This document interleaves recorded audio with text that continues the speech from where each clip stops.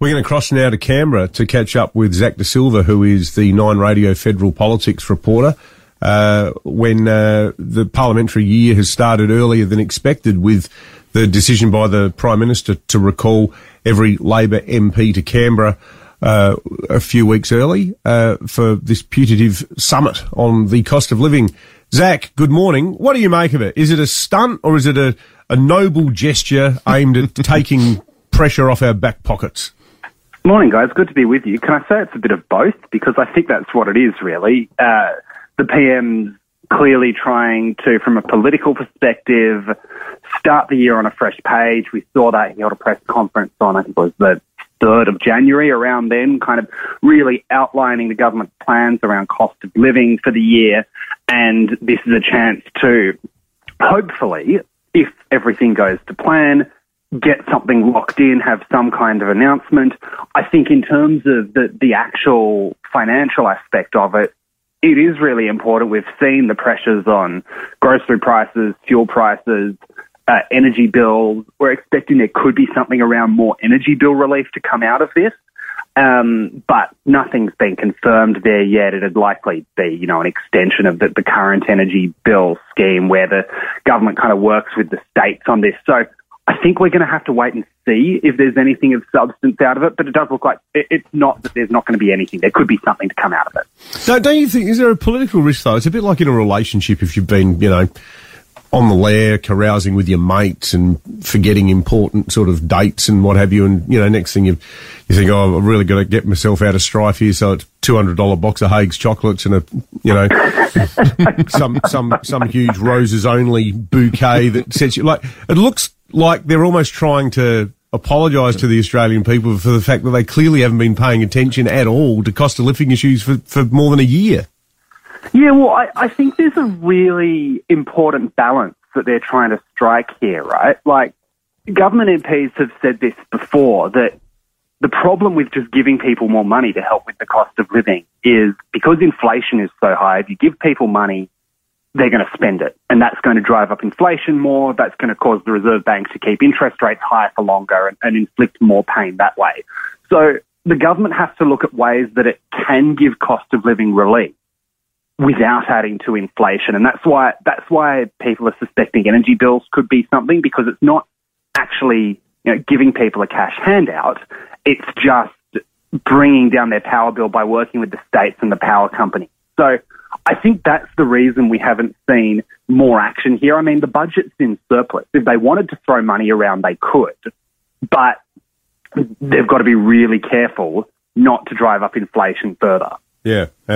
Zach, we know that the stage 3 tax cuts are about as popular as nets amongst the rank and file in the Labor Party. Given that this is an environment where they're all going to be invited to the one place to talk cost of living and put these options on the table and debate them, is this the forum in which the Prime Minister might be rolled by the party room or forced to reconsider his steadfast support of the stage 3 tax cuts?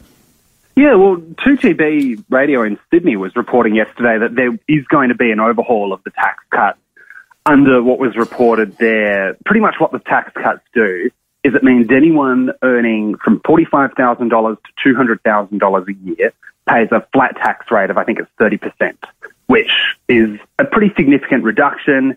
If you're on the upper end of that, if you're around $200,000 a year, I think it saves you something like $9,000 a year.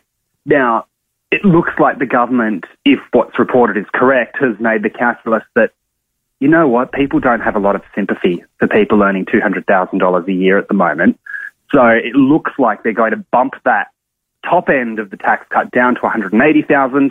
If you earn over that, you're in the top tax bracket. Essentially what it means is the highest income earners would pay slightly more tax than what they previously would under this plan. They still get a tax cut because that cut kicks in for all the money they earn up to $180,000. Yeah. But then that extra money that the government gets back, it wants to put into raising the tax-free threshold. That's that, if you earn up to, I think it's 18,200, something around there, you're doing a couple of casual shifts a week, that kind of thing, that would be raised. So essentially meaning that people on really low incomes pay less tax or no tax, essentially. So I think that's what's looking like what's going to happen. Whether it comes out of this meeting or whether they wait till, because remember, the government's got a budget in May. whether they wait till closer to the budget, and these tax cuts don't kick in till July. So whether they wait till closer to the budget to announce that, I'm not sure. There's a chance it could come out of this meeting, though. It's a bit of it's a very big political gamble, though, Zach, because to your point, I think you're 100% right about, no one's going to be getting the violins out for people earning more than 200 grand. But is there a big enough pool of resentment / ambivalence towards the rich to eclipse the obvious political hit you take from such a big broken promise? Well, and I think that's the gamble that the government looks likely to take. Now, it has to be said, there have been some Labor MPs who've spoken to the papers overnight, essentially hosing down that report, saying, no, it's not going to change. And I think there still are very big concerns within Labor about breaking an election promise. One person raised the Julia Gillard's promise about there not going to be a carbon tax, and then she brought a carbon tax in, saying this is like that all over again. So I think Labor is really worried that it could inflict, or some within Labor are really worried, clearly, that this could inflict damage. And the coalition, for what it's worth, has already come out and said this is the mother of all broken promises, that accuse the government of class warfare, taking from their argument is, people on 180 to 200,000, doing well, but they're not rich, and you're taking from these people to give to the poor. So if this is what happens, there's definitely going to be a fight over it. The opposition's already set itself up for that. I think it's a tricky case to prosecute for them, though, because are you going to argue that people earning $19,000 a year don't deserve more money? I think that's going to be a difficult argument for them to make, and that's clearly what the government's banking on. Just lastly, Zach, before we let you go, interested in the Australia Day debate, how it's playing out in Canberra. Here in South Australia, the two loudest voices and thought leaders in the whole thing are our food retailers. We've got Woolworths fighting against Foodland, who's a local independent group of stores, talking about, the value of Australia Day and the right to choose and the right to protest and so forth. When you chat with federal politicians and those in the government, do they try and sidestep it? I'm sure they chat off the record, but is it something that they want to show leadership on or largely avoid, do you get the sense? Well, we heard the Prime Minister yesterday on the record talking on Sky News. He was asked about it and said, well, look, I think that we need to stop getting outraged by these things. We need to stop looking for things to get outraged about, I think was what he said.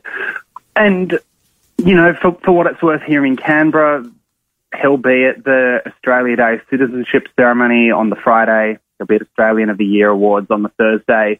I think from his perspective, he kind of doesn't seem too fazed by the whole debate and has very much tried not to get involved in it. I think Labor, again, as the kind of more progressive of the two major parties, has a bit of a tightrope to walk in terms of among the kind of left of politics. Australia Day is seen as something not to be celebrated, but Labor is increasingly trying to hold that centre ground in politics. You've seen that in a number of issues where Anthony Albanese has been urged by the left of his party, by the Greens, to be more ambitious, and he's gone, no, I'm going to stay in the centre ground. I'm not going to yield that whatsoever.